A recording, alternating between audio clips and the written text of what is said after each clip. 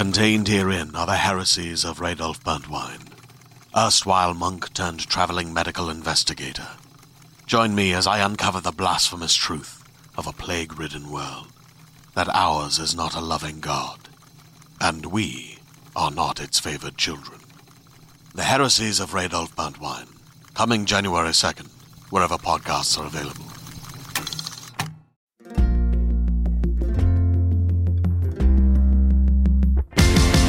Lousy at football, I can't cast a spell, I got no superpowers to date. I'll make the donut run and try to bring the fun, that's how I'm pulling my weight. La la la la la la, wonder what Buffy would say. La la la la la la, she knew what happened today. I accidentally... Oh, hello everyone. Hello, Wow. Happy New Year. Happy New Year. Gosh, well, wow. You may have just heard part of a song. A man. You may have just heard a man. A gentleman singer. Not entirely unlike a gentleman caller if he calls and then starts singing. Great.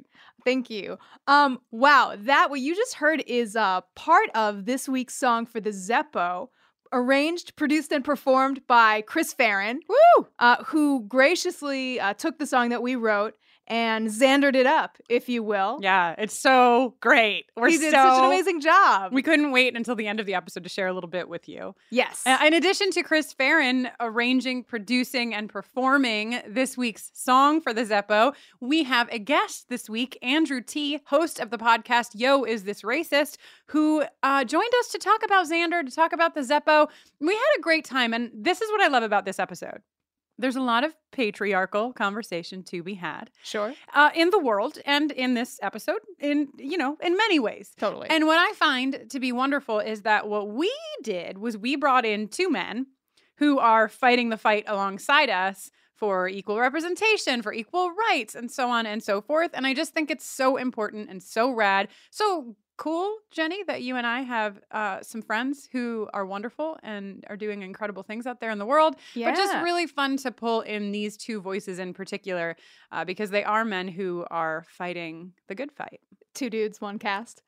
Wow. On that note, Friendly reminder, if your stocking didn't get stuffed with the Smash the Demon Lizard patriarchy gear you were so hoping for this holiday season, we want you to know it's still available in our store. Just go to bufferingthevampireslayer.com, click on shop, and you will find shirts, baby onesies, CDs, pins, other things. not hoodies right now. Actually, that I Hoodies are out of stock. want to put an addendum to your wonderful delivery, which is that most of the things you would like are in the store, but the holidays did happen. So we are out of stock, but anything that is out of stock is coming back into stock in the next few weeks. So stay tuned. So keep your eyes peeled. keep your eyes peeled. Also, it is... Where did that idiom come from? I don't know, and I don't Okay. want to. Okay. It is January. It is 2018, and we have a new organization to give our money to. If you listen to the podcast, you know that every month Jenny and I handwrite 5 custom lyric sheets. We sell them for $100 a piece, and the entirety of those proceeds go to a different organization, bringing equality, bringing change, bringing justice to the world. And we have a really exciting organization for this month. If you were on social media at all yesterday or 2 days ago, whenever the start of the new year was, you may already know about an organization called Time's Up. Many women in Hollywood have come together to create, they wrote a very moving and powerful open letter, which you can read on the website timesupnow.com. But essentially, a lot of them came together to use their platform, to use their power to amplify the call to action and to also amplify the many voices of women who are in different industries who don't have that access. And it all came together. I'm going to read a little bit on their website. Okay, Time's Up is a unified call for change from women in entertainment for women everywhere. From movie sets to farm fields to boardrooms alike, we envision nationwide leadership that reflects the world in which we live. Our donation to Time's Up, and anyone's donation to Time's Up, goes to support the Time's Up Legal Defense Fund, which will provide subsidized legal support to women and men who have experienced sexual harassment, assault, or abuse in the workplace and while in pursuit of their careers. So this is incredible for so many reasons. I mean, we know 2017 sparked a huge conversation. The Me Too movement, there has been so much conversation around women, around sexual harassment in the workplace specifically, but also just at large. And this is so important, and we could not think of a better way to start off the year than by raising funds to help Time's Up. I just want to say one other thing. In the open letter, which you should read the entirety of, but in the open letter, there's a portion where they say, we call for a significant increase of women in positions of leadership and power across all industries. In addition, we seek equal representation, opportunities, benefits, and pay for all women workers, not to mention greater representation of women of color, immigrant women, and lesbian, bisexual, and transgender women whose experiences in the workforce are often significantly worse than their white, cisgender, straight peers. I just want to shout that out because there are many organizations doing incredible work, but being a woman and fighting for equality doesn't necessarily mean that you are aware of the intersectionality involved in these conversations. And I thought it was really moving and very powerful that in that open letter, they made it very clear that they were aware of the inequity within being a woman. That being a woman doesn't mean the same thing for everyone, that there are other identities that come into play. So thumbs up, like 4 thumbs up from Jenny and Kristen. Oh, yeah. 2 each. We each have 2 thumbs. And, not that it's any of your business. And if you go to bufferingthevampireslayer.com/greatergood, it will redirect you to the place where you can purchase a lyric sheet. The month of January, all of those donations going to Time's Up. And you can read more about it at timesupnow.com. And now, on to the episode. The Zepisode.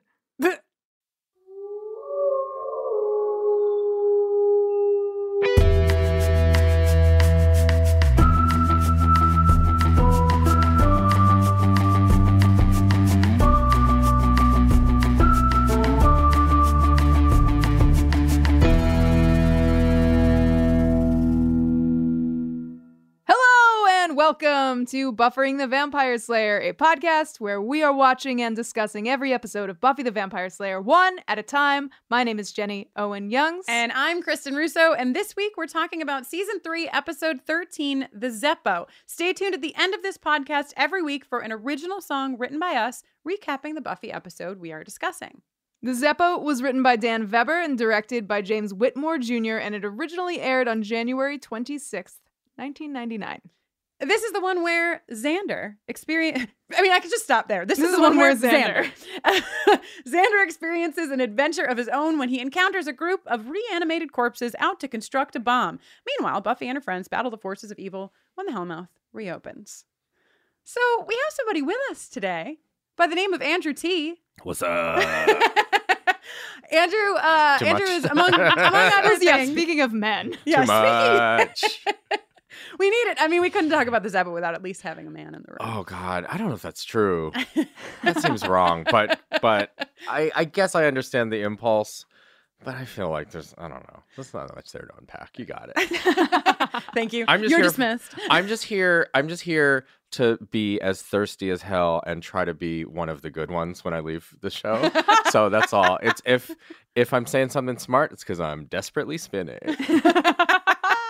Well, we all got to watch the episode together. Yeah. And had a good time. We actually had like a mini podcast that went untaped before we started watching, where we had some really good discussions. But we sort of tapped you into the conversation a little bit. And I just I like hearing many perspectives. And you have, a lot of different things that you do in the world. I'm sure we've mentioned this already at the top, but you host a podcast called Yo, Is This Racist? Correct. You're having meaningful, impactful conversations all the time. So this is just... Ooh, yeah, I guess so. No, I'm overlaying. I know. It's like one of those things that's hard to describe your own conversations as meaningful. I'm just like, I don't fucking know. Yeah, it seems fine. That's why I'm here. Thank you. To call them meaningful. Yeah.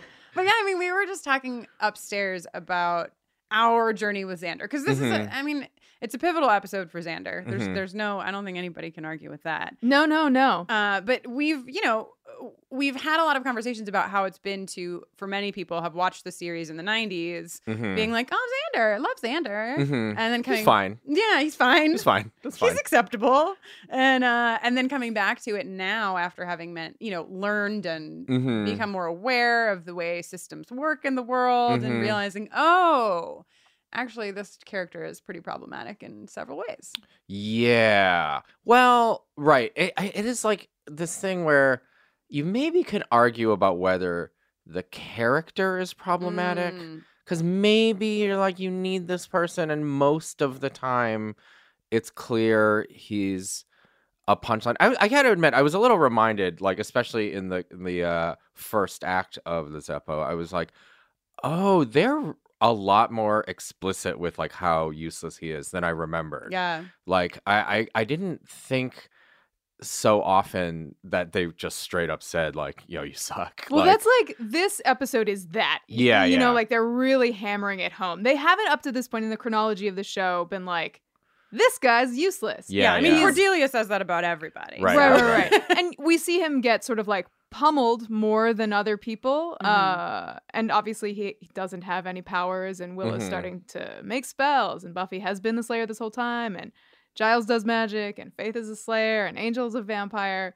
But nobody has really put all of these nails into Xander's coffin all at once before this episode. Okay. Yeah, this episode is definitely like turning that corner hard. And I mean, I think I feel conflicted about the conversation around this episode, because I want to talk about all of the troublesome things that we've like seen from Xander, and like, what does it all mean, and that there's like weird shit that happens in this episode too that we'll talk about.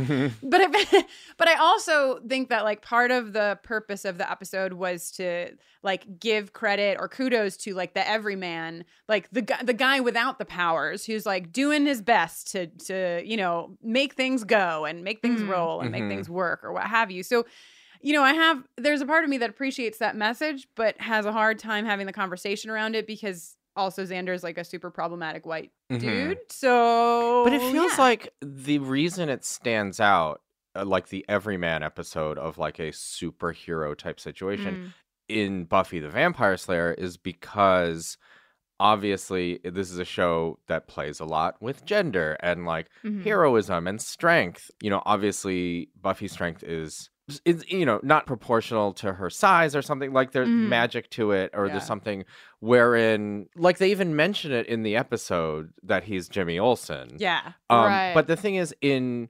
Superman comics, Jimmy Olsen has sort of this everyman heroism because he's striving to be Superman. And there's sort of like that very direct, obvious thing, and the power dynamics are very straightforward. So it doesn't feel gross when Jimmy Olsen, whatever the fuck he does, like tosses the kryptonite into the ocean or whatever. Like, you know, he did a thing, and it's like, cool, good. We can all find strength in our heart, no matter who we are and what our abilities are, to do something brave.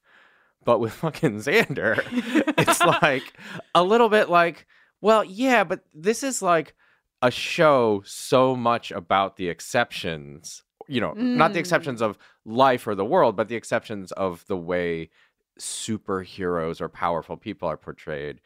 That's why I'm just like, most of the episodes where it's like, yeah, he's, you know, some almost version of damsel in distress, or like the squarest people are like the damsels in distress, and then everyone. So like it's like an episode like the Zeppo where you're like, well, I don't know. That part of it isn't, to me, it's not inspiring. Like, it's not inspiring to see him be brave. Yeah, it was odd to, like, when I was reading about this episode and reading about, like, you know, Joss's thoughts in the creation of this kind of like flipping everything on its head, and how it was like, well, the underdog, and like seeing the underdog, seeing the you know, the person that we don't see, like, he likes those kind of heroes.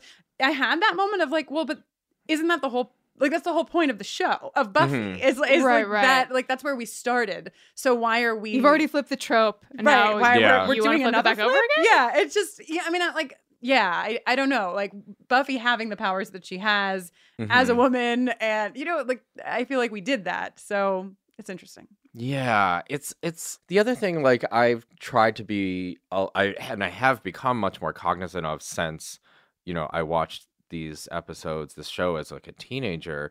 These shows, like, written and directed by white dudes, by and large. And so, you know, this is probably the first episode I've watched of Buffy the Vampire Slayer realizing that and thinking about it, and probably even knowing who Joss Whedon is, honestly. Like, I just don't think when I was a teenager I knew shit like that. Yeah. But, like, I don't know. And it makes you then have to re-question every part of the agenda, like we're all learning how to do, or like some of us have been always good at it, but like I don't know. Yeah. Yeah. There's a lot. Well, let's dive in to the beginning of the episode. I mean, we already touched on a lot of things. Yes, Jen. I just want to say, so strong right out of the gate with the previously on Buffy the Vampire Slayer. You're fired. Yeah. That's the entire previously on. That's not enough information. No, related to like That really is. nothing that happens. Well, Giles is like, I can't get any info from my sources. They've dried up since I was fired from the council last week. Normally, you know what I mean? Normally the previously on is connected to like the large theme. Right. It is fascinating that they're like, that's all they need. Yeah. They're good. Well, They it is got a totally standalone episode. Like the only thing other than like Buffy is the Slayer, and Faith is also like other than like core character concepts. Yeah. The only piece of information that's not standalone really is that Giles can't get That's information true. because of the. Yeah. Well, I guess Watch because of the Zeppo. structure of the episode, it needs to almost play as everyone besides Xander has to play as a parody of themselves. Yes. So it is just 100%. hyped to 1,000,000%. Yeah, and and so I- who cares? I love that about this episode. Right. It is because- structurally like really cool. And it's like, Yeah. oh yeah, that's a fun way to do that. And fun to like see them laugh at themselves, like like be able to say Yeah. oh, Angel is like mildly is putting it Mildly mildly dramatic. Angel's mildly dramatic in the rest of the series, so let's ramp that up for this episode. And so It on was and some so pretty forth. good. Yeah, well, I don't want to spoil it, but there's some good ass filmmaking in multiple parts of this. Very insane, very dramatic. Oh, the other thing, I'll just say it. I don't know if we want to include this, but I feel like one of the things that we'd talked about beforehand was like the kind of different reactions that fans of your podcast had been having to the reaction of Xander. And so I don't know if this is the time to bring in the meta conversation. Let's do it. But to me, I feel like it'd be nice to have that all around any subsequent conversation. Yeah, Sure. Yeah, absolutely. absolutely. So you showed me some conversations that had happened on your Facebook page just about discomfort with the way you talk about Xander generally on this podcast. Yeah. And it's a little bit, I mean, the first thing that jumped to my mind is just on Yo, Is This Racist? I often get, almost always, they're white people sort of like writing in to complain about how I talk about power structures and stuff. And it is a little bit like, then why do you listen to my show, dude? Like, it's always a dude. And it really is. I'm just like, dude, what do you want? Like, what do you want out of this conversation? It is like truly fascinating. So I have my own reaction to that. I'm not saying you should write off any of your fans, obviously. But there is a part that it's like, I'm like, what do they want out of this? Yeah, and there's like part of me, because I think that reacting to it like that, like, why are you, like, these are my opinions. I'm putting them here. They're here for you if you'd like them. And if you don't, then lucky for you, you're not being forced to listen. But there's something more about some of the ways that the conversation has been happening around Xander, where I said to Jenny like a few weeks ago, I was thinking about how 10 years ago, if I'd seen somebody say like "fuck white people," I would have been like, "Whoa, I'm not a bad white person." And I didn't have the tools. I hadn't learned how to read something like that, how to see something like that, or hear something like that, and understand that the most powerful way to interact with it is to not defend my individual actions, but to take action about the fucked up shit that many fucking white people are doing. And so sometimes I think about the people who write to us and they're like, you really bully Xander, and, I can't listen to your podcast anymore because of this, that, and the other thing. And I'm upset for the reasons that you laid out. But then there's a part of me too that's like, well, they might not have, because a lot of the people who write to us are white men. Like maybe they don't have as many of the tools yet at their disposal to not feel that as a personal attack. Well, this is a modification of something I've been saying on my podcast, which is, and this is to the straight dudes out there. I'm not a white guy, but listen, it's fine. Which is, you have an option when someone says something like fuck men, or like fuck white people, or like fuck straight people, or whatever, and you are one of those things, and you feel like I'm not like that. Here's the thing. You have two options. You can say I'm not like that and like whine about it, or trust me on this, it is 1,000,000 times cooler to just be like, yeah, I get it. Be one of the cool ones. Right? It's so easy to be one of the cool ones. If you're a straight dude, straight white dude, whatever, listening to this podcast and you strongly identify with Xander, but even Xander would recognize the bad parts about himself. When anyone talks shit about Xander, just be like, yeah, that's cool. I'm cool with that. It's cooler. Trust me. That is the advice I have. Yeah. You shouldn't have to listen to me, but since I'm here, that's what I'm throwing out. Like, we're human beings. We have a lot of complexities. I think that everyone in this room, I mean, I know that Jenny and I certainly have spots in our heart for Xander, and we've talked about how the fucking patriarchy, there it is. Play it, Jenny. The patriarchy!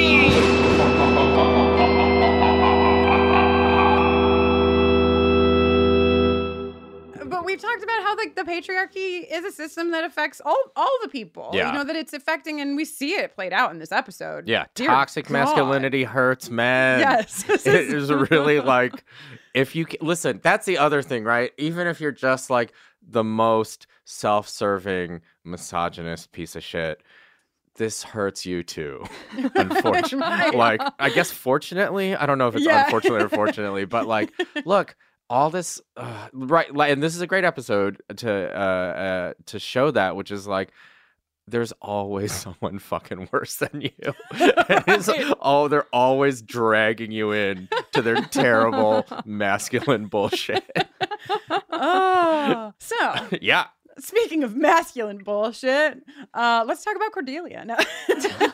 I do actually want to talk about Cordelia. So I would love to jump to the schoolyard scene where, Jenny. Sorry, I just don't want to miss out on These Babes Were Wicked Rowdy. Oh, which is what Faith's review of the demons from the first scene. And also occasionally I Am Callous and Strange. Which is an evergreen. It was pretty good. Willow bringing, just in case you haven't watched the episode before listening, Willow quips that she's brought marshmallows to roast as they burn the bodies of these sisters of, what are they called? Sisters of G? That sounds right. I just wrote Lady Demon Race. Lady Demons. Right. Was it clear that they were lady demons at the top? It wasn't to. Well, not in the very first scene, but they do specify later, which raises some interesting demonic reproductive questions for me. Oh, if all the demons are ladies, how do they create more demons? Well, I don't think that. Maybe it's like a vampire, like something akin to vampirism. Maybe where they like. I was gonna say, look, some kind of powerful matriarchal culture, not the worst just manifesting problem in the world. No, not a problem. Like, I mean, it would probably be fine if the episode turned out a different way. Yeah, why were these women after opening the Hellmouth? Is the Hellmouth a metaphor for the window to the Earth's womb? And wow. Really what these demons are trying to bring forth is matriarchy on Earth. Oh my God. Sort of more of a Gaia thing. It's just like us to be talking about the fucking Zeppo and be like, is the Hellmouth the opening to the womb of... Wait, here, real quick. Here's a question about the conversation in general. Because I do feel like the other thing that I was reminded of watching this episode is that, and I guess I kind of alluded to it a second ago with like saying the squarest or the straightest of the gang. It does feel like there's this thing where like Cordelia also is totally the other half of toxic masculinity, which is just like, this is the exact opposite, or not opposite, the exact complement to it. But yeah, right. And she's next on the shit list, I assume, generally. We generally love her. Really? Yeah, we have a whole jingle about how much we love Cordelia. We have pins that say Cordette. So we're generally speaking huge Cordelia fans. Cordelia has moments, and this is actually some of what we get called on, is that we love Cordelia and we take a lot of issue with Xander. Sometimes we call Cordelia where Cordelia needs to be called, but this episode in particular, She is a very bad rough episode. Cordelia episode. Recently someone emailed me about a different episode in a different relationship, Buffy and Joyce. And I can't remember what episode it was, but they said, a lot of, or maybe it was just a series commentary, that Joyce's character is not just Joyce, but actually Buffy's view of Joyce. So we're not really seeing just like Joyce neutral. We're seeing her through Buffy's eyes. And I watched this episode thinking about that because I think that a lot of what we see is actually how Xander views these characters, and that's why Cordelia, and this is just my hypothesizing, but, Cordelia is the most extreme that we've ever seen her. You know, she doesn't really have any layers at all in this episode. Right. She's only there to tear Xander down. And there were other little things. There's like a scene where Buffy and Willow are walking like through the schoolyard or whatever. And Willow is wearing like pajamas. Like she's wearing like big baggy plaid pants and a sweatshirt. And then Buffy is wearing a buttoned up tweed coat with like a fur collar, which is like indicative of kind of how they dress, but it was really extreme. And I just thought like, is some of this episode it's made more dramatic for sure, their arcs, but like, is it what Xander sees them as? Right. Like, oh, Willow, my like best pal. And I don't know. Right, like kind of an unreliable narrator to this episode. Yeah, Yes. which isn't to get Cordelia off the hook, because that's what we'll get in trouble for. Right. Oh, sure, Xander gets thrown under the... No, she's terribly mean. She's and there's horrible just no in this excuse for it. episode. I was shocked to learn that Cordelia knew what macrame was, and I was delighted, morbidly that's a weird delighted. reference. But he'll macrame your face, so he'll cut the skin of your face into tiny ribbons and then make like bracelets out of them. Yeah. No, do you macrame bracelets? I thought you macramed like not doilies. I've only ever macramed a bracelet myself, okay. so I can only speak from personal experience. Have you ever macramed? Isn't that like the thing where it's like the cloth cut up and then you weave it with beads and whatnot? Yeah, that's what I thought. I feel like we had a macrame owl in my house. Wow, Right. So that's like a complex. poster sized ish, like 2 feet by 3 feet, maybe a little smaller. Yeah, I can something like picture that. it. A nice 90s owl. That sounds- macrame, maybe 80s Yeah. macrame Great. owl. Also, Cordelia not only knows what macrame is, but Cordelia is the one who gives us the Zeppo. And I looked up. Yeah, that's a hell of a reference. Yeah, like where does this? Did you know before looking up where Definitely this no. reference comes from? So the best I could find, because when you look up the Zeppo, it's really just this episode of Buffy is the most. I think people use the term the most for the episode. But the thing that I found that I believe this is pulled from is actually the Marx Brothers. There were 4. Yeah. There actually might have been 5, but the youngest one, his nickname was Zeppo, and he basically was like the least important one of the group, and he left. He didn't do comedy with them after a while. He went off. Yeah, I see Cordelia being a huge Marx Brothers. Yeah. So, what? I think it's where the writers got. Yeah, the well, thing it's from, like but right. yeah. It's like every time the characters talk like a 36-year-old comedy or like whatever action dramedy writer, you're like, right, fucking weird, right? But it does You see the hand inside the puppet. Yeah. But it does at least give us our arc for this. It like sort of is, and so we get the whole time is that Xander's the quote least important of the group, as dubbed by Cordelia, and then this, the rest. Hilarity ensues. Ensues. How about that cafeteria B-roll Oh yeah. of the sauerkraut and the spaghetti Oh yeah. getting pulled across and dropped into Pretty the baked beans? gross. We've actually seen that before. They've used the same B-roll In what episode? I only have eyes for you. Great. In So if that season 2. felt familiar to you like it did to me upon this viewing, that's why. Yes. We get a really, I like the conversation between Oz and Xander in the lunchroom where Xander's like, how are you cool? How do you do that thing you do? And what I want. I like a straightforward conversation about this. Yeah. There's like something similar takes up a good chunk of one of Ariel Schrag's graphic novels. I think from she has one for each year of high school. And I think in her sophomore year, she has this like extended thing where she and like all of her friends are talking about like what is cool and how do you have it and what is it and how do you tell and who makes the decisions. And I think it's like pretty interesting to like see high school aged people in real time actually saying that out loud to each other. Mm-hmm. In this moment, I really want Oz to look across the table at Xander and say, I really challenged my own relationship to toxic masculinity. Right? That would have been I've good. done a lot of work to help myself build my confidence, to not feel defensive. Oh, it's about 75 too many syllables. Yeah, too many. For Oz. I have a question. Does trim mean what I think it means? Oh yeah, I was Wait, what? shocked to hear that in this. I missed it. Xander said, he was like, oh, well, you play the guitar, so that's like a first class ticket to Coolsville. But I was playing flugelhorn in 8th grade and not getting any trim. Yeah, What does it mean? I don't know what it means. vagina. Oh, it just means it's just shorthand for vagina. Yeah, straight up. Wow. But also, Is it like, is it shorthand for vagina or is it shorthand for another like fucking word? a vagina. Yeah. Okay. Yeah. for fucking a vagina. Is that what you said? But You I still think it's kind of a noun. Like, Just but like again, anything with a like vagina. Trim. you would call like a woman you're interested in, Oh. like a piece of trim. Wow, I've never Pretty- heard it before. Pretty, yeah. This is why I'm here. This Yeah, is that's I've why I'm contributed. apparently you Thank I've you so contributed. much for I can go. helping us understand men.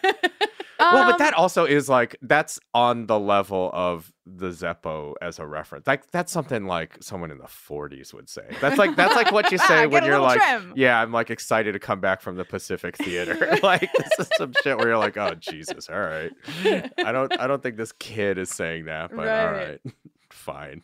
You know where I want to go next? Mm. Oz locks himself in the cage because he's about to wolf out. Oz wolfs out. Yeah. Oz howls. It's the first time we've seen a werewolf howl. I didn't need it. And then we cut to Buffy and Willow outside where the sun is still up. It Yeah. is still very bright outside. And yet, Oz has transformed into a werewolf. I don't think they really cared very much about time in this episode because, like, they also set that bomb at the end for 60 minutes, and for sure, like, 7 minutes have passed, and it's like 10, 9, 8. even within the scene, it's each. I don't know. This is what's wrong with my brain. Like, because it beeps for each second, and it for sure beeped like 7 seconds too much. Like, like it beeps. It shows it's like at 17 or 18. It beeps like 10 times, and it cuts into a close up, and it's on 12. And I was like, no. I counted. It should be on 4. Like this is wrong. I feel like that's a skill. That's something it was wrong weird. with No, your it was brain. something bad. I was like, oh, the fact that I noticed that is not good. So I think that the next big thing that happens is Xander rolls up in this car. Yes, it's his Mm-hmm. thing. Yes, is this thing. a penis reference? Buffy just hits right over the head. Yeah. The patriarchy!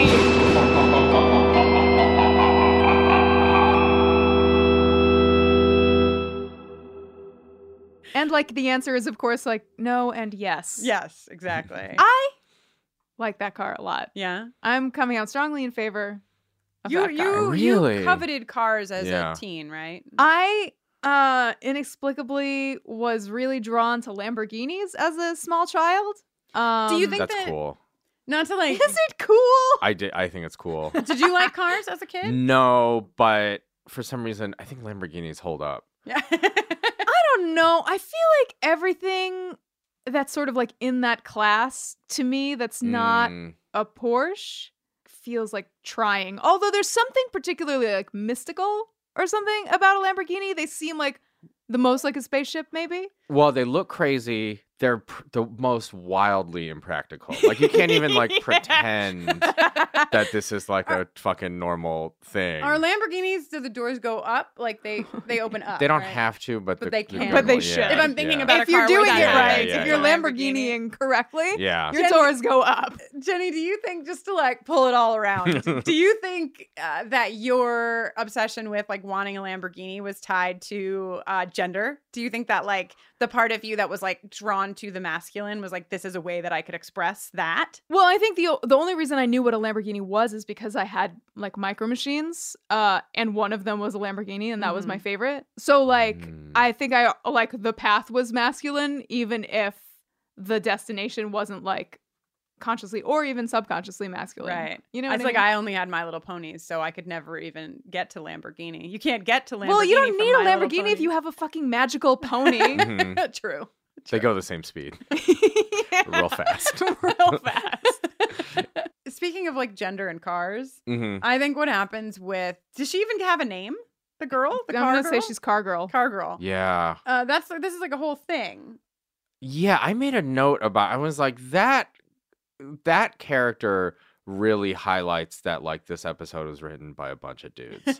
Yeah. So I was like, this is ridiculous. Because it was, I mean, it's just it's really taking it and turning it directly and like taking what we normally see and turning it directly inside out and being like, look, Here's a woman. She, of course, only needs one dimension. Yeah, that to me was more the thing. I was like, she's like the most prop. Of, The most like, prop. any, like it was like this is like truly sad. Right. Like it's just like this is. I feel bad that woman had to go to that job. Like Yeah. it's like a bummer. Right. An interview with her where we're like, so tell us more about your character. Yeah. Like, well, I do like cars, Yeah. and a lot of people who look like me don't like cars. So, Isn't that crazy? but that's and you know what? And I don't know. I did the sexist woman voice, and really, it actually is the fucking writer that came up with that dumbass line of reasoning. So, Right. bad on me. Yeah, do your writer voice next Yeah. time, please. I know. Oh, So I'm going to go off format. I just need to talk about Faith before we like even go forward. You know how we talked at the beginning about our Xander feelings and what have you? Yes. There's a lot of things in this episode that go against each other, but the biggest one for me is that I feel like we're supposed to see Xander painted as like the everyman, and we're supposed to understand him and you know sympathize with him or empathize with him, and it's done for the most part in this way that's like in direct opposition to toxic masculinity. You know, he's like in the car with a bunch of dudes who are like, bleh, bleh. And he's like, oh man, I don't know. But then the thing that pivots, like the thing that happens right before Xander pivots in this episode is that he loses his Yeah. virginity. Yeah. You know? And I know a lot of you all Yeah. out there have feelings about this in many different ways, but I just at least want to put that lens over this to say, Can I just say really quickly that I truly believe that if I had sexual romantic relations with Faith Lahane, I think I would be changed for the better immediately.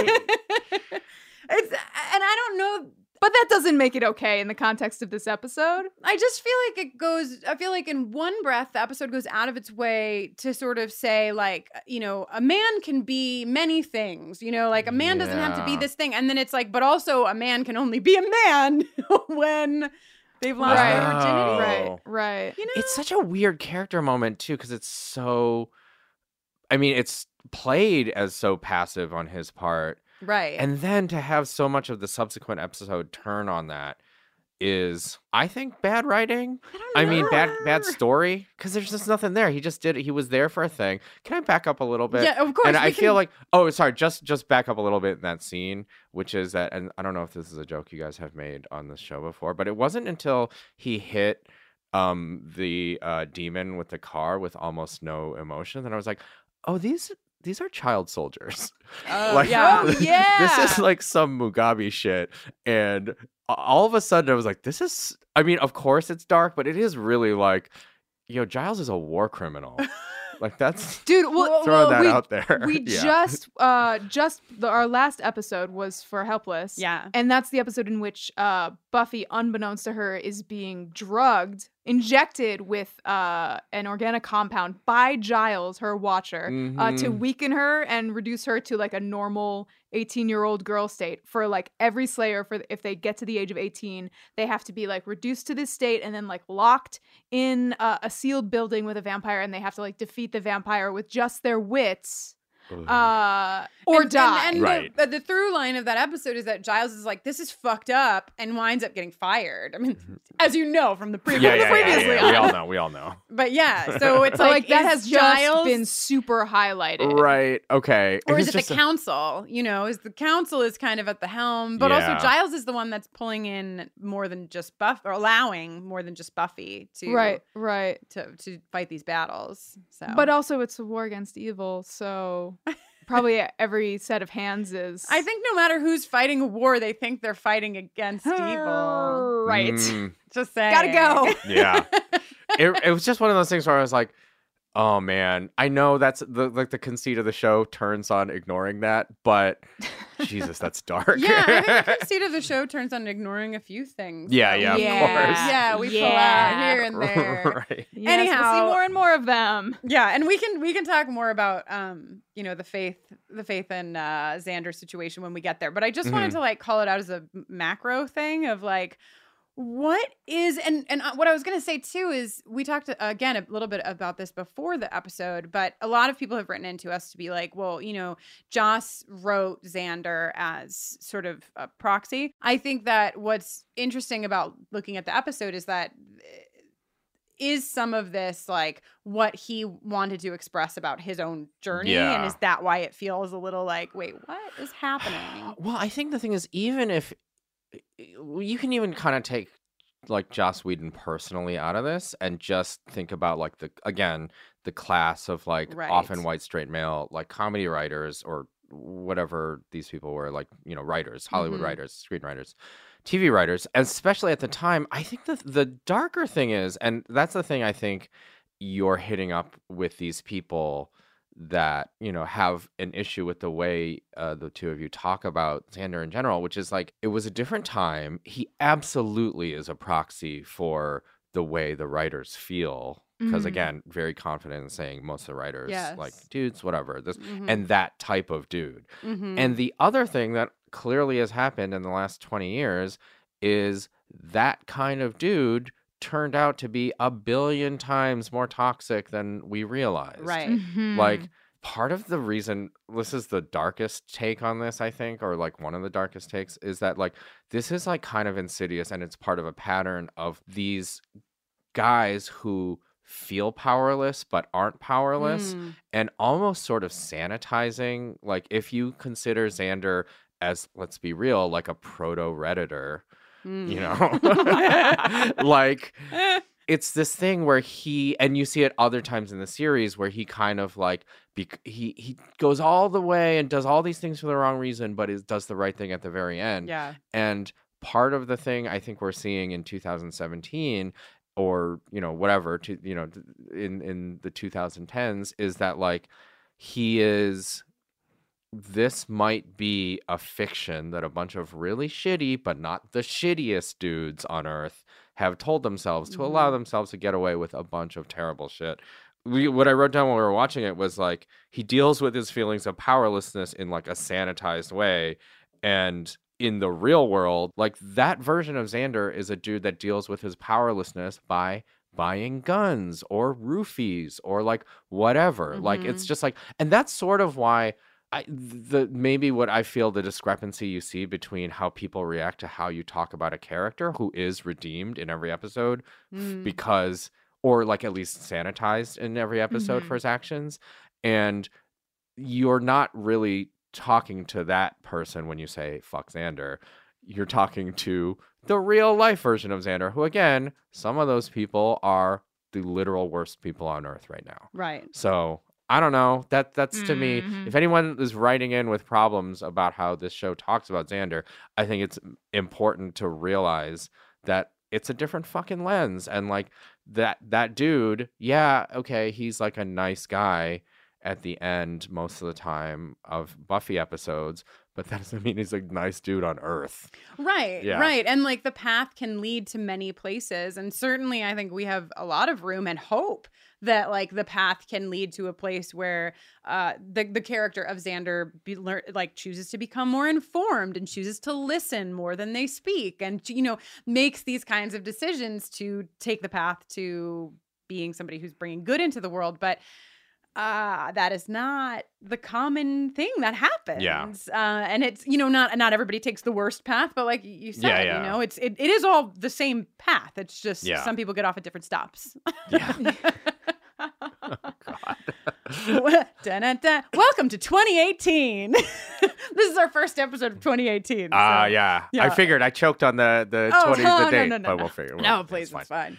Okay, so let's get back into the episode. Jenny Yeah. is like, I'm primed. I'm Back ready. on track. Yeah. Back on track. Well, it's just I'm very excited because we've just rolled up upon what I feel is the first contender for the Sexual Attention Award. Oh, there's only one in my mind. Mhm. Well, I think all my roads lead to your destination. Yeah. I Well, think. I'm between two, but Oh, okay. but they're kind of the same. But go ahead. Go ahead.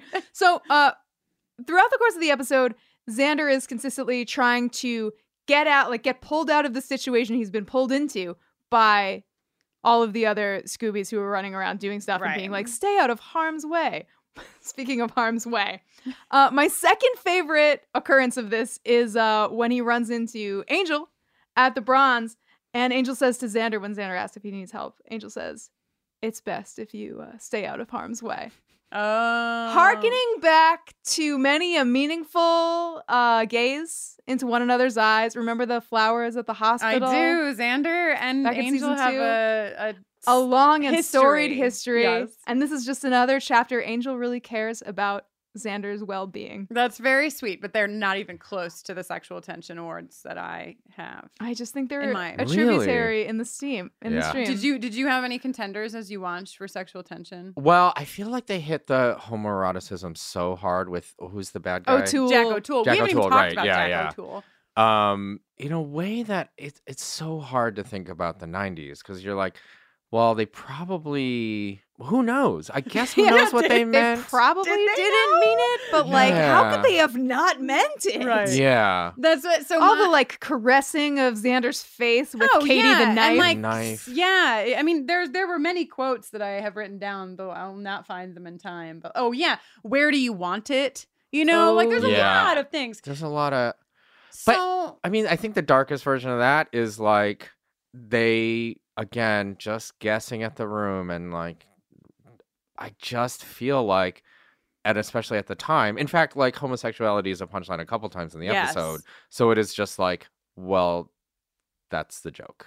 yeah, do you Right, think right. that's like in the writers' room? Like that's as far as the joke went. Was they were like I mean, no homo? right? Yeah. I mean, we hear literal like Xander Yeah. gives us a verbatim no homo Yeah. at one point in the episode. right? That feels like But maybe I'm giving too much credit where credit is not due. But I did feel that like since one of the biggest through lines of the episode was like a toxic masculinity, mhm. that there had to be some awareness of the fact that this like toxic masculinity is sort of interwoven with the idea that you can never sexually desire another man. Mhm. And so you must, leap across a field and slam your chests together and like, you know what I mean? Do these things Oh. that help you bond with another man, but be very clear that what you mean is not sexual in any nature. Okay, what about this idea? Which probably, again, if you go into the probable heads of the writers, which is they're a bunch of like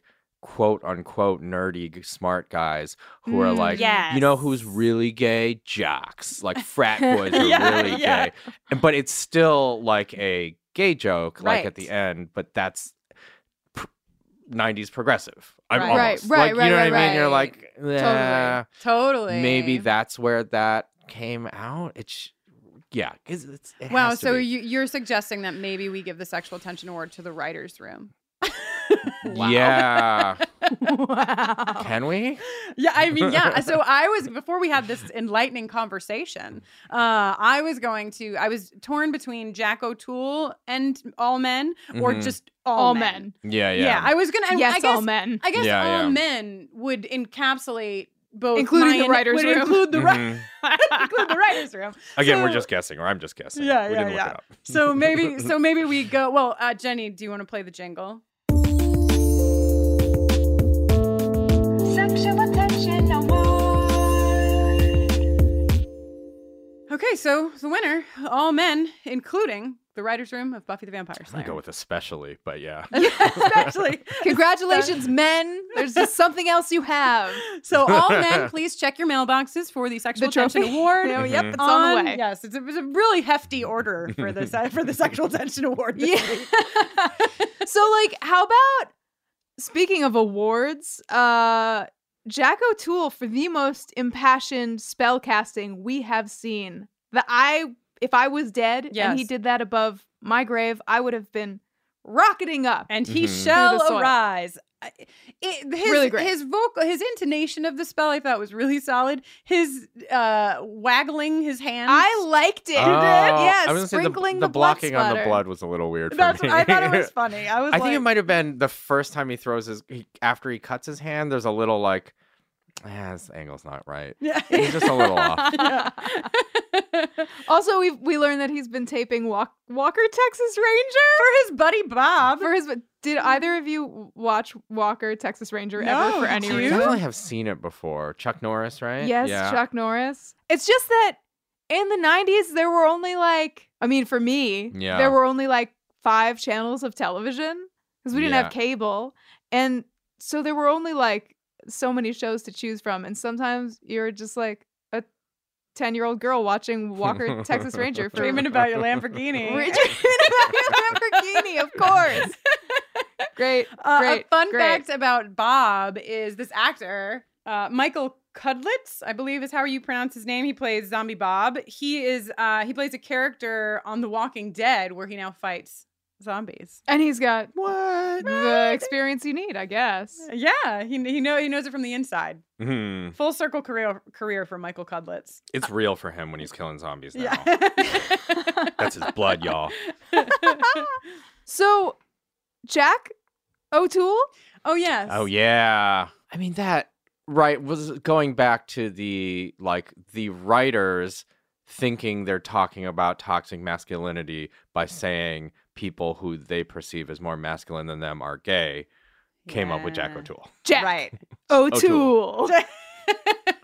Great. Enough. So that's case Said, closed on probably, that right? one. Yeah. I For feel sure. confident on that one. Yeah, I actually, one of my notes on this was also that I think this is the episode where we have combined the patriarchy and the sexual tension award jingle the most. They exist together almost Yeah, as one. That Venn diagram is just a circle. Right. Today's episode is brought to you by Regal Cinemas.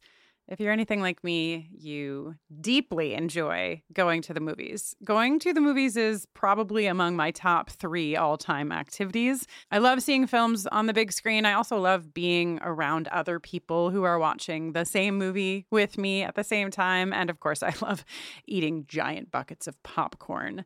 If you feel the same and you like going to the theater, Regal Unlimited is something that just makes sense.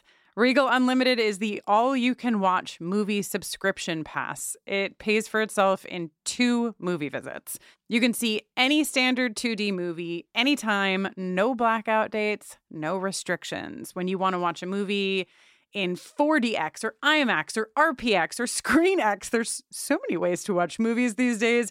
Your Regal Unlimited membership gets you into those premium experiences at a reduced cost. And with Regal Unlimited, you don't only save money on the tickets, you will also save on your snacks. And as previously mentioned, I love snacks. The only thing that can make me love a snack more is saving money on buying a snack. Members get 10% off of all non-alcoholic concession items with membership.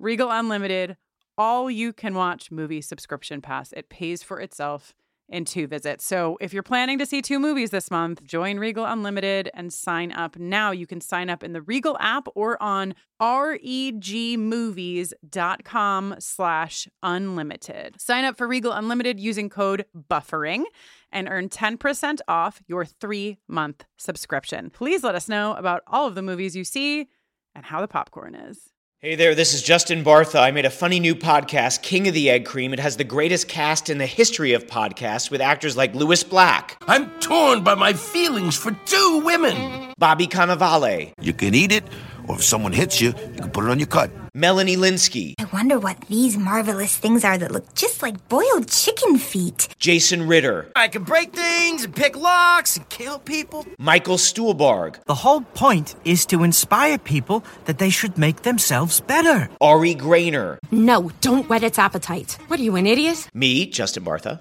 That's not just any egg cream, that's a Lemke's special. and all narrated by the hilarious Richard Kind. This is the story of Harry Dalowitz and how he rose from nothing to become New York's King of the Egg Cream. So if you like funny true stories, come listen to King of the Egg Cream, available wherever you get your podcasts. Something that we skipped over, which is like not important to the plot at all, but it's just something that tickles me so very much, is back in the library when Giles finds out that they've eaten all of his jelly donuts. And he's so bummed. He's so sad. And then Willow's like, Buffy had 3. Throwing her just like right under the jelly donut bus. Gosh, remember being a teenager and eating 3 donuts? Maybe? Yeah, but Buffy is the Slayer. She's got Slayer metabolism. So, but also Andrew teens. noticed while we were watching in this scene, the same library scene with the jelly donuts, that Buffy's cross is sideways in this scene. Was that an Strange. accident? No, it looks like that's how the necklace how it's is strung. made. Yeah, right? That's a hell of a statement for late 90s Right? any television. Wow, yeah. I think it just probably flew over everybody. They were just like, look, if we put the holes on these sides of the crosses, it'll be... Yeah. Yeah, but... Because she has like about 7,000 cross necklaces that we've seen up to this point. Every variety. I think and they've all been vertical. I think the whole crew of the show was told, like, if you're ever out and you see a cross necklace, just grab it. Just get it. Yeah. We'll reimburse you. I mean, for sure, we're at half Satanism on this one, but who cares? It's right. Cross is a cross. Satanism. So like Giles goes to the cemetery and it's very exciting to see in its first on-screen appearance ever the television debut of the Glow Cloud from Welcome to Night Vale. The sentient glowing cloud that gives orders and collects minions and this is like I don't know, maybe every time they go dramatic with these scenes it just gets me, but this one might win, right? Like him so of course they're both speaking in Latin, the Glow Cloud and Giles. Such noticeable filmmaking, like the low angle, like moving the dolly shot. It's so like, this is a thing. Yeah, they're going that was where hard. I was like, right, it is nominally. I mean, it's easy for me to forget that like it's like a horror thing. So like they use all those things. Right, but the way that they've done them in this episode is not it's anything bonkers, like they're done in at least this much. They really knock it over the head. I'm gonna guess the number of times on that that particular set they said Raimi-esque 10 times. That's the over-under for me. Is to the director is just like, well, it's very Raimi-esque in a lot of ways.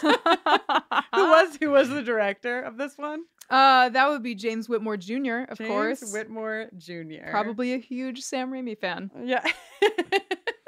Then we go to Willie's, right? Willie's bar. Poor Willie. Yeah, Willie has gotten beat up. His bar is a wreck. Mm-hmm. And he's there really to just tell us how horrible these demons are. They're the worst. Right. They just never seem that bad. I'm just going to say. Everybody's telling us they're horrible. These demons don't seem that bad to me. You just don't think they're that bad because they're female. Mm-hmm. Yeah, it's my internal sexism. Yes. Mm-hmm. They're only as tough as a girl could be. These crazy demons. I just want to point out that when we see Xander appeal to Willow, trying to get her to like need him or even tell him what's going on. Yes. When we see the magic shop in the background, we find out that right now, under its current management, it's called Uncle Bob's Magic Cabinet. Yes. Not only that. Okay, because I wrote that down. I didn't see the uncle. I just wrote down Bob's Magic Cabinet, and I knew there was another word that I missed. It's your damn uncle. But did either of you hear what she says to him as they're Sorry walking? to wake you. Sorry to wake you. So what time of night is it at Willow this point? has the home phone number for Uncle Bob. Or she just knocked on the door until Uncle Bob and he came to the lives door. like above the magic probably. shop. I guess that's Uncle Bob. that- Absolutely. That would make sense. But yeah, I noticed that as well. This is also the scene where we learn that everyone is dead, including Jack O'Toole. Yeah. Mm-hmm. Yeah. The way you get initiated into this group is by... He's dead by, revealing his abs and then showing him his holes. Yeah. Also, some inconsistency. It's fine.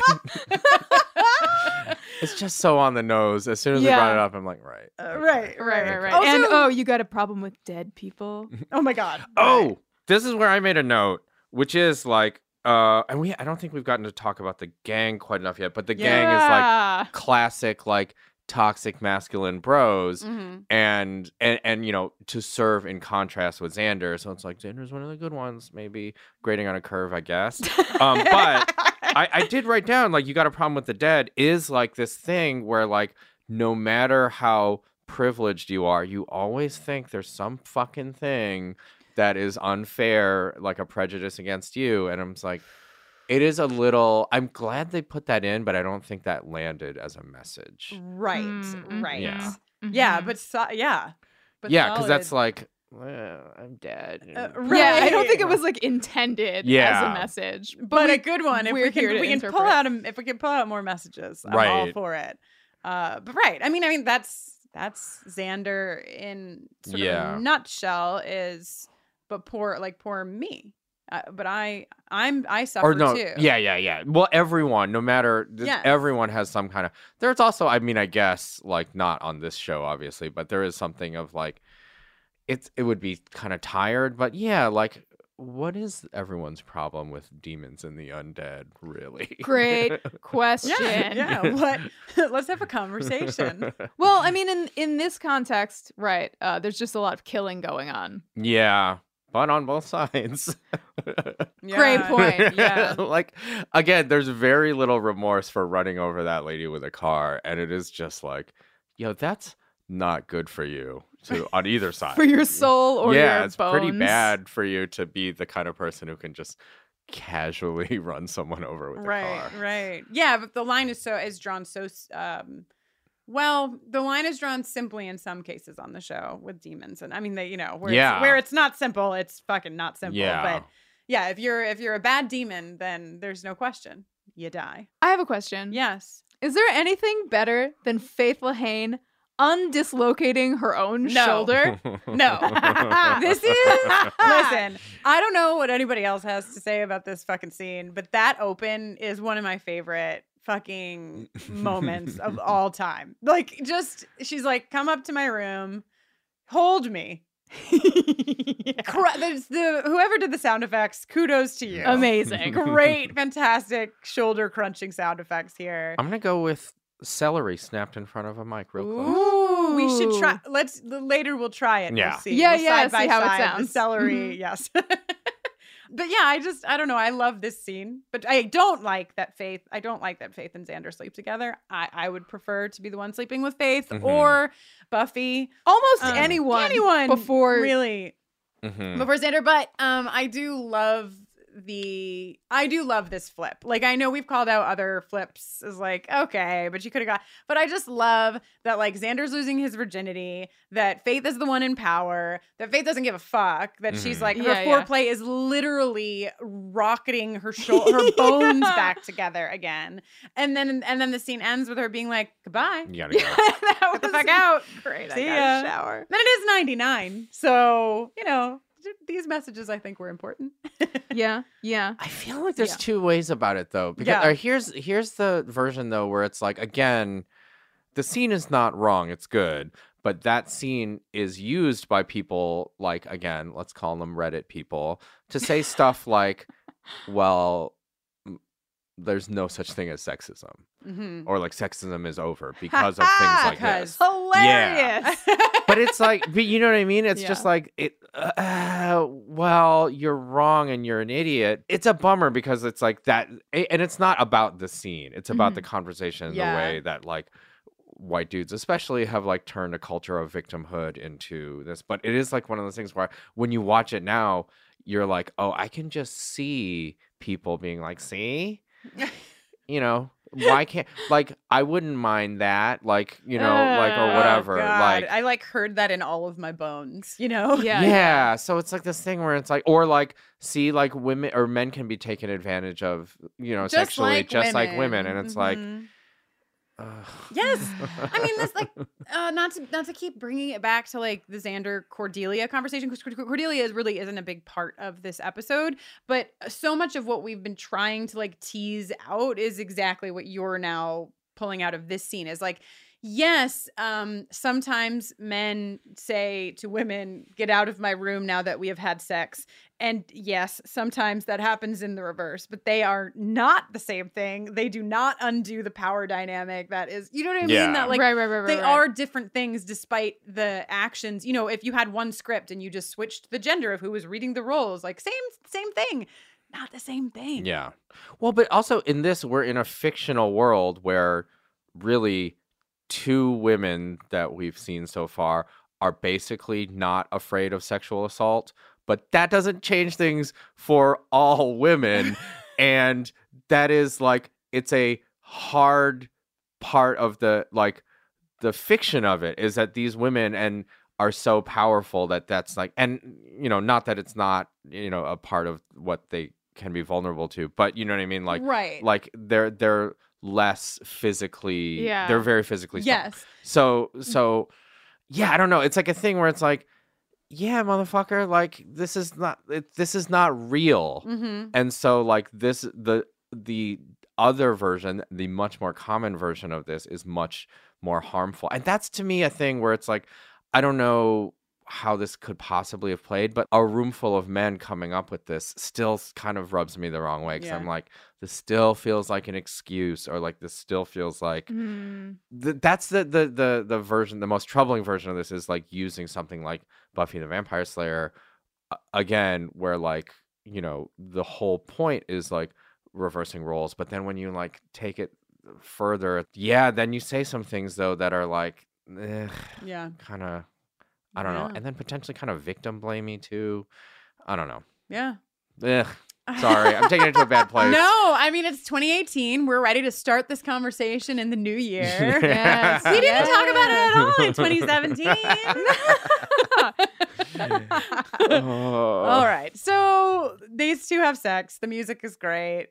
And then. Oh my God, the music, right. The music is really something. The wide shot of the TV sex reflection. Scene, it's just like, what is this? Right? Like, this is incredible. It's almost like they had to rein it back from just being like bound chicka, like, you know what I mean? It's just so on the head. Searing music, searing visuals, just incredible. Yeah. And then, so what? I love this line that Xander, or this moment that Xander has right after he sleeps with Faith. He's like down in the car, and he like pulls out the kerosene, and he looks like almost to the camera, and he's like, "Hey, they're not baking cake." Just like really executed very well. Yeah, that's got a good pretty laugh fun. from the room.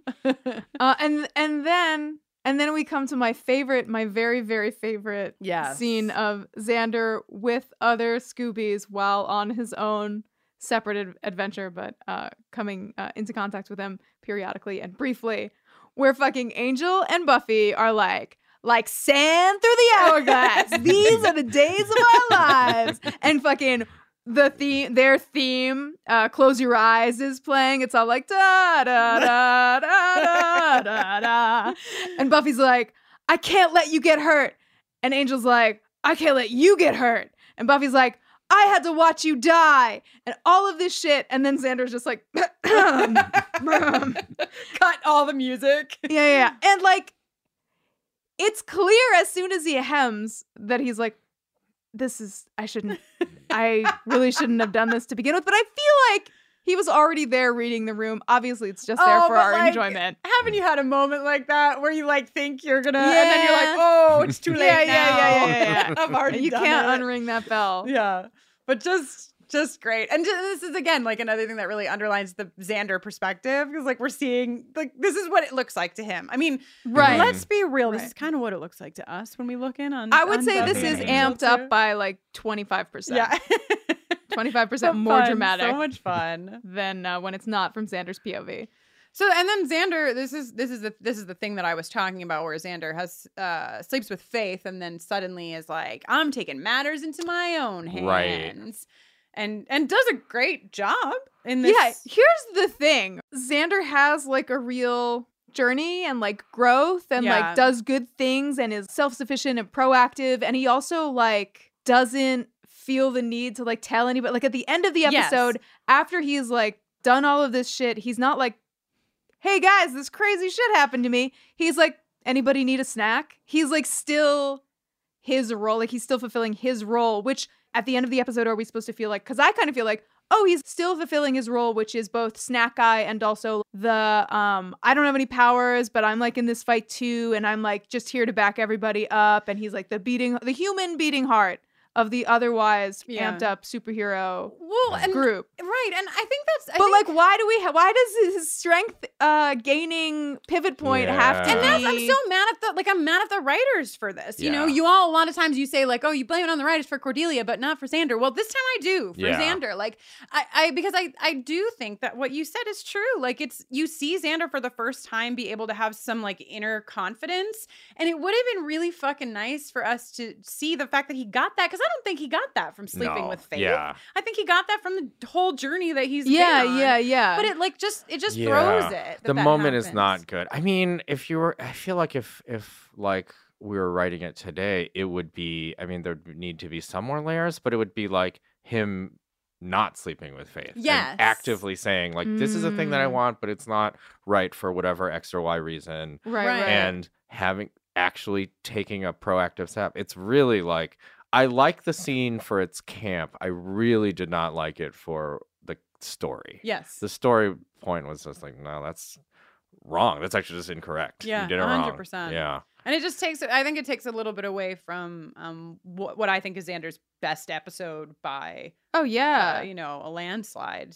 in the series. So I want to just take it back for a couple clicks, because we go to the school, right? He gets the zombie, knocks the zombie's head off. There's like all these like fun, campy things happening where he's talking too much, and so he keeps missing these moments, and on and on and on. But we get to the school and something happens. There's like a lot of back and forth with the world is ending, but also the bomb is ticking.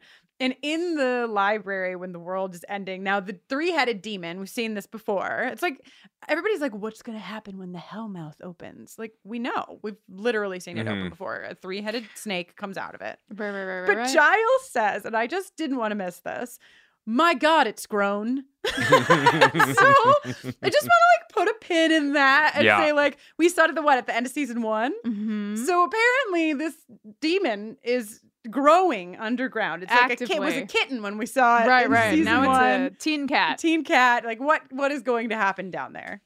So the only thing that I have left before we get to the end of the episode is the scene between Jack and Xander, who I called Zach accidentally, which I guess is now they've been given their own ship name. But that Xander has this good moment, I guess, where, we're calling it back around to the top, where who has more fear, and Xander has less fear now than he had before, and Jack has more fear and whatever. But then Xander leaves Jack to go, like, no, yeah. You know what I mean? And like, thankfully Oz is there as the werewolf to kill this guy. Right. But I was like, you did a great job, man. But then he's like, okay, good luck to you. Don't come back to this school anymore. 3 zombies is my limit for the day. So I did kind of think he was just going to plug the bomb back in once Xander walked off screen. He was going to what? He was going to plug the bomb back in once Xander left, right. which would have been a very funny tag. And then to have either the rest of the gang or Oz just take care of it. But like, I was like, that would have been a funnier beat. But not the right story, but a funnier beat. Right. The series would have ended. That would have been it would have been over. But right, it was just like, come on, man. Tie up your loose ends. I really central pivot point issues aside, I really like the scene. I think Xander does a great job. The bomb disarm. Yeah. The whole scene. Like, I'm feeling it. And like, I feel like, the question that Xander raises for himself earliest in the episode is like, what's my thing? And like, I think what we see is not giving forgive a fuck. this sentence. Xander finds his thing. Yeah. And it's not giving a fuck, but I feel like it's just sort of like, because like it's apparent from his face as soon as it's over that he's like, wow, I don't ever want to have to do that again. That like turned me inside out. But like, just sort of like persevering, trying, and being part of something. Yeah. And working behind the scenes when that's where he ends up. So, okay, you just gave me this thought that like we've already talked about, but that I think is actually hit over the head at the end of the episode. So we were talking about like people who write in and they feel personally offended when we talk about Xander and Xander's issues. They feel like they have to be the ones to stand up and say like, but I'm not that person. And I feel like Xander himself in this fucking episode actually gets to a place where he would not Xander. You know what I mean? Like he's forever been the guy who's like, but guys, I did this thing. But guys, I did this thing. Like I whatever. And he gets to the fucking end of this episode and he's like, you know what? Like I'm confident enough in the fact that I did the things that I needed to do. I don't need like accolades from other people. I don't need their belief in me to move forward. So like maybe all of the people who are feeling offended should take a lesson from Xander at the end of the damn episode. Just be cool. Can I? This is applying a much. This is not what the writers intended, but it's kind of what's a little bit a version that's on screen. And this is a very like 20 years later retrospective, analysis of this. But there is a part during the bomb diffusing scene where it's too complex to actually write this way. So I know this is not what was intended, but it is like a thing where he kind of signed on to a different type of toxic masculinity. Like he becomes Clint Eastwood, like Dirty Harry for a second, right? Right. Like he reaches there. But that's kind of not exactly earned. And it would be nicer if at the end of that, the relief you see is like, that was a bluff. And I just thought I could talk to this fucking asshole in these terms. Right. But that's not me either. And I've learned that's not probably what happened. But that would be a good, like, I would love for a character to grow in that way. Yeah. But it just doesn't feel like exactly what happened. Because it's basically like Clint Eastwood versus Biff Tannen or Donald Trump. You know what I mean? Yeah. But then obviously we've learned since then that those men are the same men. So it's not as that's an analysis I don't think they would have had access to in 1999. Right. But I guess whatever. you don't normally get at least when you have the Clint Eastwood character, you don't normally get you don't see that they were scared generally. I don't think. I really shouldn't talk. Well, but that's what I'm saying is like he's taking on the Clint Eastwood to do the showdown. Yes. But I think the thing is at that time on a very general level, we were all like, you know what? We might not agree with everything, but a man like a Clint Eastwood, that's a decent man, a steely good man. Right. And now we've learned, like what we've learned about people like a Xander, the kind of like repressed, steely anger boys are also not good men. Yes. They're bad men. So they're all bad men. Yeah. But they all think they're good men. That's the problem. It's like a... So may I? Yes, please. You have a question. I had a question, and it was only through this, watching this in this situation. But I think, do you two think if there was a way to completely remake the show, that Xander is a necessary character? Xander, I think a character that has some of Xander's attributes is necessary. Yeah. I think that a character who is the everyman, which I would love to have a non-gendered term. Yeah. Every person. Sure. I do love the idea of the every person. I also think that if the show had examined more of what we get a little bit of it, like a little bit of it with Xander, but I think that if it had pushed the examination further, because when people write to us and they're like, but he's just a teenage boy, it's like, okay, so there's something there. And I think that if that had been unpacked more, like, what do you mean he's just a teenage boy? What's there and what's going on? That I would be signed up for Xander 100%. It's just that I don't think that there's enough examination there. But as a people call him like the heart, right? The heart of the Scoobies, and the one that doesn't have power but has like bravery and But this is what I would throw out. Yeah. I feel like season 1 Willow alone, like, because it's just like quips, same style of self-deprecating quips, right? And same like wide-eyed, like, what? Like, to me, I'm like, as the show was conceived, they were like, well, we can't not have a teenage boy, and that is, I would say maybe, but maybe not. But in 2018, you wouldn't need that. Yeah, I feel like it's difficult to think about, are we talking about like if Buffy was made now? Right. Like Buffy wouldn't be made now the way that it's made. No, if Buffy was made now, I have a feeling that it would be the main characters would all be women right now. Yeah. In 2017, you know what I mean? Like 2018. Right. And like would it have been possible for a show to be made in 1997 that didn't have a Xander in it? I just feel like something has to fill that slot, I think. I agree with you 100%. Yeah. Right?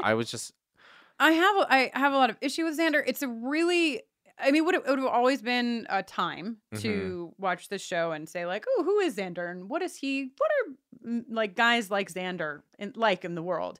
But like, this is a very specific fucking time to be watching this and discussing it and, you know, and having these kind of conversations, because we're in the middle of, certainly in my lifetime, or at least my lifetime as a person who is aware, the biggest conversation that takes men to task for not only like physical assaults, but also these like more, I hesitate to call them micro anything because they're not micro, but like these things that aren't, you know, fileable at a police station, but that are equally as fucked up and that lead on these paths to much worse. So it just, you know, I'm a person that maybe forgives too much and or I don't know. That's a self-assessment that might be incorrect, but I'm very sensitive and I have a lot of openness to that. I do have too much of, you know, I have a relationship with my extended family with like sexuality, and they've just been like, you know, don't come to my wedding, don't whatever. And I'm like, for years, like, I understand. And I understand that your place in the world is different than mine. So that's kind of my lens. And so I have a hard time just saying like, you know what, Xander's just an asshole and that's the end of it. Because I do like Xander, I do like parts of Xander. And I don't know, I just have this hope in my heart that, you know, more Xanders will not become. Well, I just want to say one thing, which is that I've been thinking a lot lately about what I was like in high school and what people I really didn't like were like in high school, and like how some people that I didn't like in high school have turned into like very different kinds of people. And I think I'm a very, very different person than I was in high school. Like I think about things that I did and I'm like, wow, what a fucking asshole. Who was that person? Good God. Yeah. I don't want to get buried in emails that are like, Xander's just a teen boy. That's why it's totally fine for him to say slut-shamey shit. But I do think there is like something to be said for growth, right? Like Xander's not the same as he was in season 1, and he's not the same that he will be in season 7. And if he's in season 7, who knows? Who can even say? and unfortunately, he is like up to this point, at least in the show, the clearest sort of representative of that particular set of problematic behaviors, right?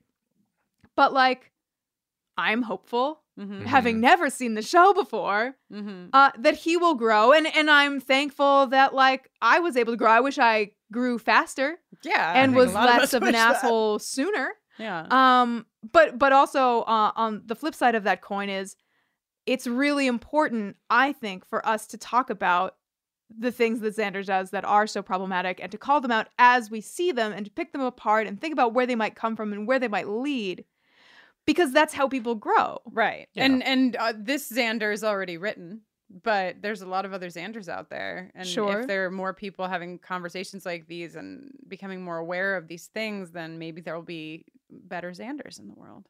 Hell yeah. Oof, I hope so. I'm telling you, I'm rose-tinted glasses over here. I know. I guess I would just also say, though, that it's like, to me, you could almost have the person. I just feel like the good parts of him, like, I'm so disinterested in seeing a fucking straight white guy. Right, So to me, I'm like, if there's any way, it's so inessential. Like, his parts of the story are so inessential. Yeah, I mean, if I were to create the show now, there would be a Xander character, but it would not be a straight white dude. Yeah. I wouldn't even be a gay white dude. I mean, yeah. It just wouldn't be a white dude. It would be. Yeah, how can we get some more white people on the show? Yeah. yeah. There'd probably maybe would be like a couple less white people, and certainly at least one less dude to play that role. Because I think, yeah. Great question. Down with dudes. Exactly where everyone thought we would end this episode. Oh, I know. I did a bad job of advocating for. No, it's so brilliant. You know, we have a couple of friends who are dudes, just a couple, who when I speak with them, I wish that other people could hear our conversations, because I feel like, you know, people listen to our podcast and we're two queer women, and so you hear that through a certain lens. It's like, oh, well, of course they think this about Xander, or of course they have these opinions. Like, even if I agree with them, like, of course they have them. Mm-hmm. And I think it's really important to hear Yeah, men I talking know. about, like, you know? It's sad that needs to be the case, but yeah. Right, because it's like, it doesn't make the shit you say any less wrong just because you're women or queer or Right. whatever. Like, it's just like, yeah, hey, that shit is correct. So maybe, like, don't worry about your own identities, Anders. Like, don't get all caught up in that. I don't. Okay. Go on some podcasts to talk about how fucking, you know, you can make shit better. And be cool. Just trust me. Again, this is purely self-serving. You're a better person when you can internalize that. Yeah. Seriously, it will be better for you. Andrew, can you tell everybody where they can find more of you? Mm-hmm. Just my podcast, and I have a blog called Yo, Is This Racist? It's pretty findable.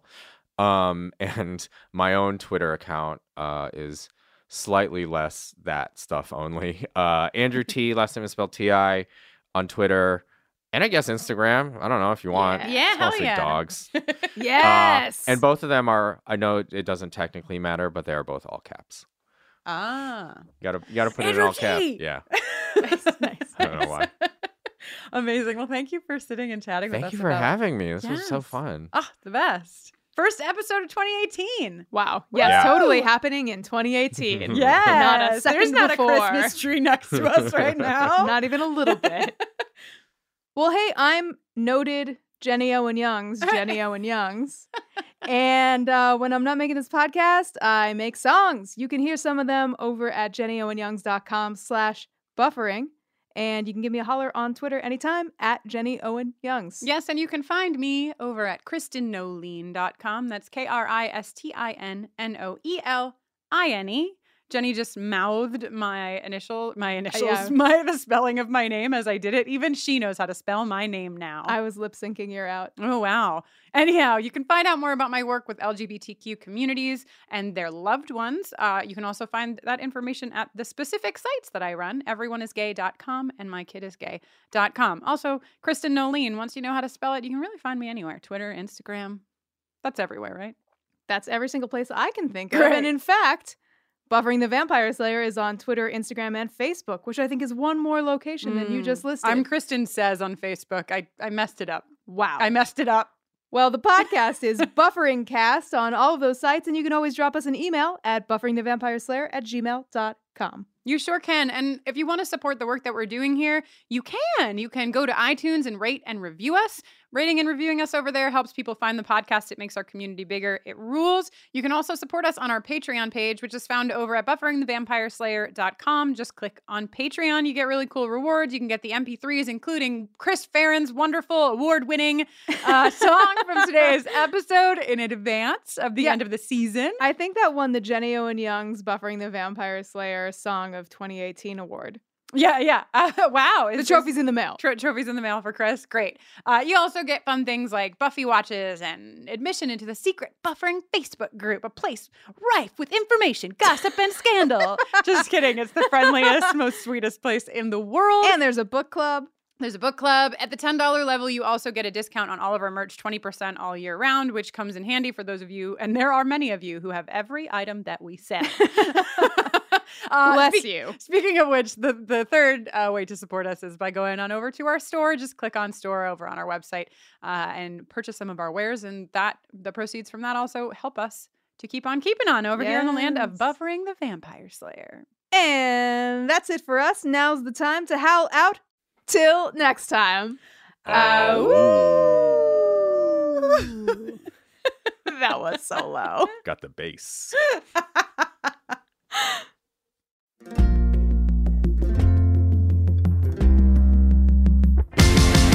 Lousy in football, I can't cast a spell. I got no superpowers to date. I'll make the donut run and try to bring the fun. That's how I'm pulling my weight. La la la la la la. Wonder what Buffy would say. La la la la la la. She knew what happened today. I accidentally fell in with some zombies who just wanna bake up a cake. Giles, don't you need me? Can anybody see me and help me escape from the fate of the wheel?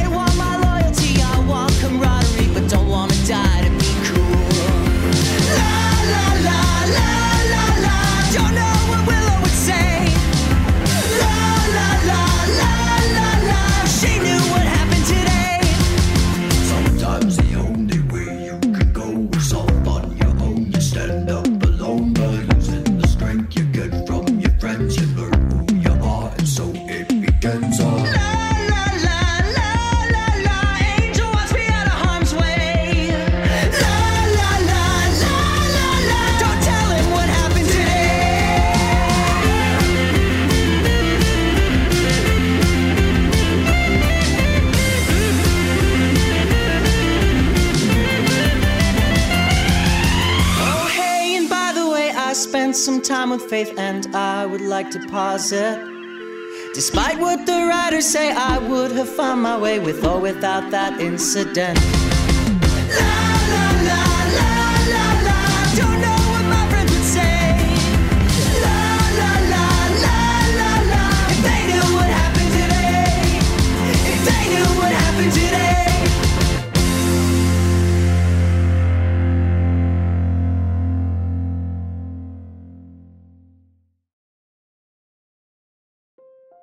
Hi, it's Jennifer, a founder of Go Kid Go and a mom to 2 kids.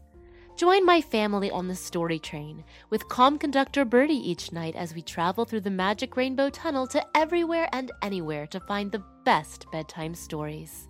Search for Story Train on Spotify, Apple, or wherever you get your podcasts.